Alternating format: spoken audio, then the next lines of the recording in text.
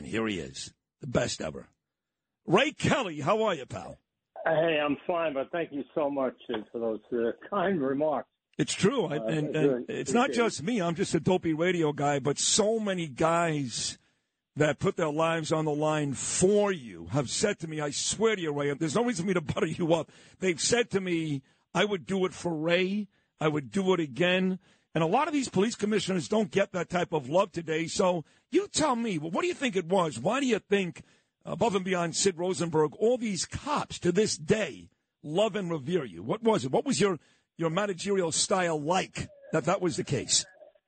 I always say that I learned just about everything I knew about leadership from the Marine Corps. I was in the Marine Corps, active duty, went to Vietnam. I was in for 30 years in the reserves, and they do a great job of teaching you, embedding those leadership principles in you. And I hope that a lot of things I did were reflective of my Marine Corps training, because it was great training.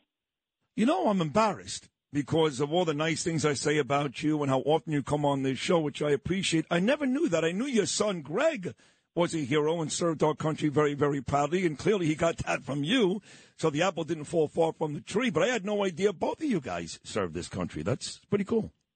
Yeah, I had three older brothers who were in the Marine Corps, so I had no choice. I had to go in. You had to go in. So were you in a fighting place at some point, or? Oh, yeah. Oh, you were? Where were you? Oh, yeah, absolutely. I was in Wei Fubai. I was in the I Corps, which is where the Marine Corps was in Vietnam. I was there in 1966, and it was a great experience. War is terrible. War is hell, as they all say. But if you live through it, you can take away a lot of lessons. And I think I did that, and it was all in all a benefit to me and maybe my leadership style. I don't know. Well, no, it probably is. And before we get to your leadership style here in New York, you know, this war in Israel, Ray design. I know, Ray, you listen to me every day, and I'm humbled by that. And you know, I'm angry, and I'm pissed, and I'm upset, and a range of emotions every morning. And as the Israelis get set now for days to start their ground incursion, waiting on Joe Biden to give them permission, which is ridiculous. But as they get set to go in, as a Marine, you know how difficult war is. Could you imagine traveling through 300 miles of tunnel, which is about 2 inches wide, and in those tunnels, explosives and snipers and booby traps, all in an attempt to save 22 people when 1,500 people died? I mean, that's got to be, if you're a kid right now waiting to go in there, that's got to be terrifying, no? Absolutely. Absolutely. It's one of the most difficult environments, of course, to have to conduct an operation in. I just think about those hostages. It actually kind of makes me sick. Think about potentially what's being done to them. You saw that woman yesterday who they freed. She's 80 years old. She was beaten by them. So, these are depraved.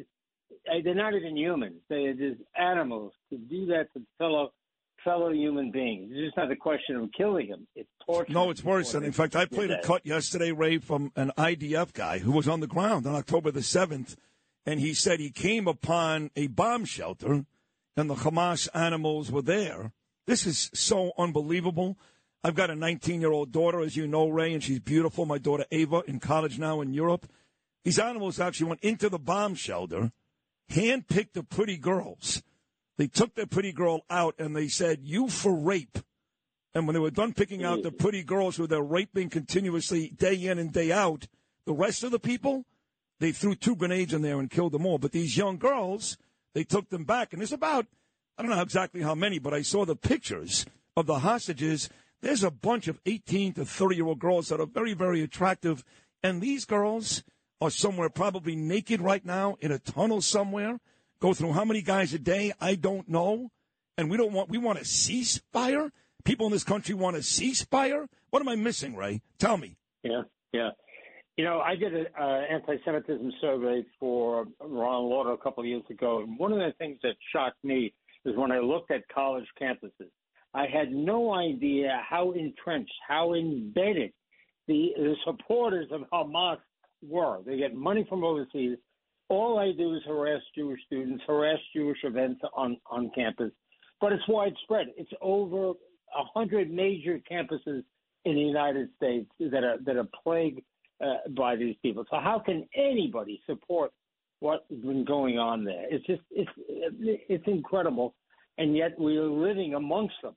I mean, as you said, the disorders the other day, 5,000-6,000 people in the streets of Bay Ridge. They're raucous. Look what they're saying and shouting and doing to the cops. I mean, there's no respect for the police anymore, and it is just the world is upside down, and unfortunately. But I feel for the IDF troops that are going to have to go in there, and maybe this delay is a good thing. Maybe they're getting the right equipment in place. They're making the right plans. Maybe they're better than just rushing right in there. But you're probably right that the Biden administration is playing a role in holding them up. Yeah, I'm sure. But you're right. There's an intelligence seek also that's important. I think that the Israelis, the longer they wait, are basically admitting how rigorous and difficult and deadly this incursion is going to be. And you could appreciate that, Ray, because it's not just a bunch of guys and girls wearing blue suits and carrying guns walking around the city. You guys actually rely on a whole bunch of intelligence, whether it is a rally coming to Brooklyn on a Saturday night or a possible terrorist coming in through a border or a terrorist attack like you guys thwarted not that long ago in that van in Times Square. If anybody can appreciate intelligence, it's the New York Police Department Commissioner, right? Yes, absolutely. And, we had a lot of help. David Cohn was a 35-year veteran of the CIA. I was able to bring him into the department. He did a terrific job. We had intelligence experts from the DEA, FBI, DIA, all elected agencies. We had retired and active duty personnel working with the NYPD, and they did a terrific job. And we had no terrorist events, even though we had 16 plots under the Bloomberg administration. No successful terrorist events. So it's something that we're proud of, but you got to keep your eye on the ball every day. You need a 360-degree perimeter. We had put people overseas as listening posts. That was very, very helpful. And it's something that, again, has to be a 24-hour day, 7-day-a-week job. New York, let's face it, it's a target.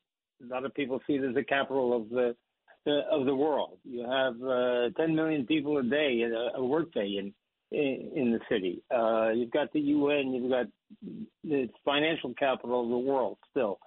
So New York has to be aware, has to be vigilant, has to be on guard all the time. You can't take your pack off. So if you were running this department today, you would have these things to worry about.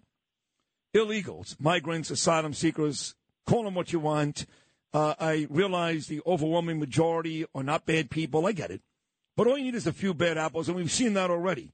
Seen some of these guys rape women in Buffalo, in Philadelphia. So you got that crisis, right? Then you've got just the everyday New Yorkers that are committing horrendous crimes every day on the subways, in the streets, home invasions, breaking into cars. You got that. Now you have the real possibility, Ray, that Hamas and ISIS and all these folks have snuck in over the last 3 years as well. I guess what I'm saying is I wouldn't want Eddie Caban's job today, not for $1 million. But you probably would, wouldn't you?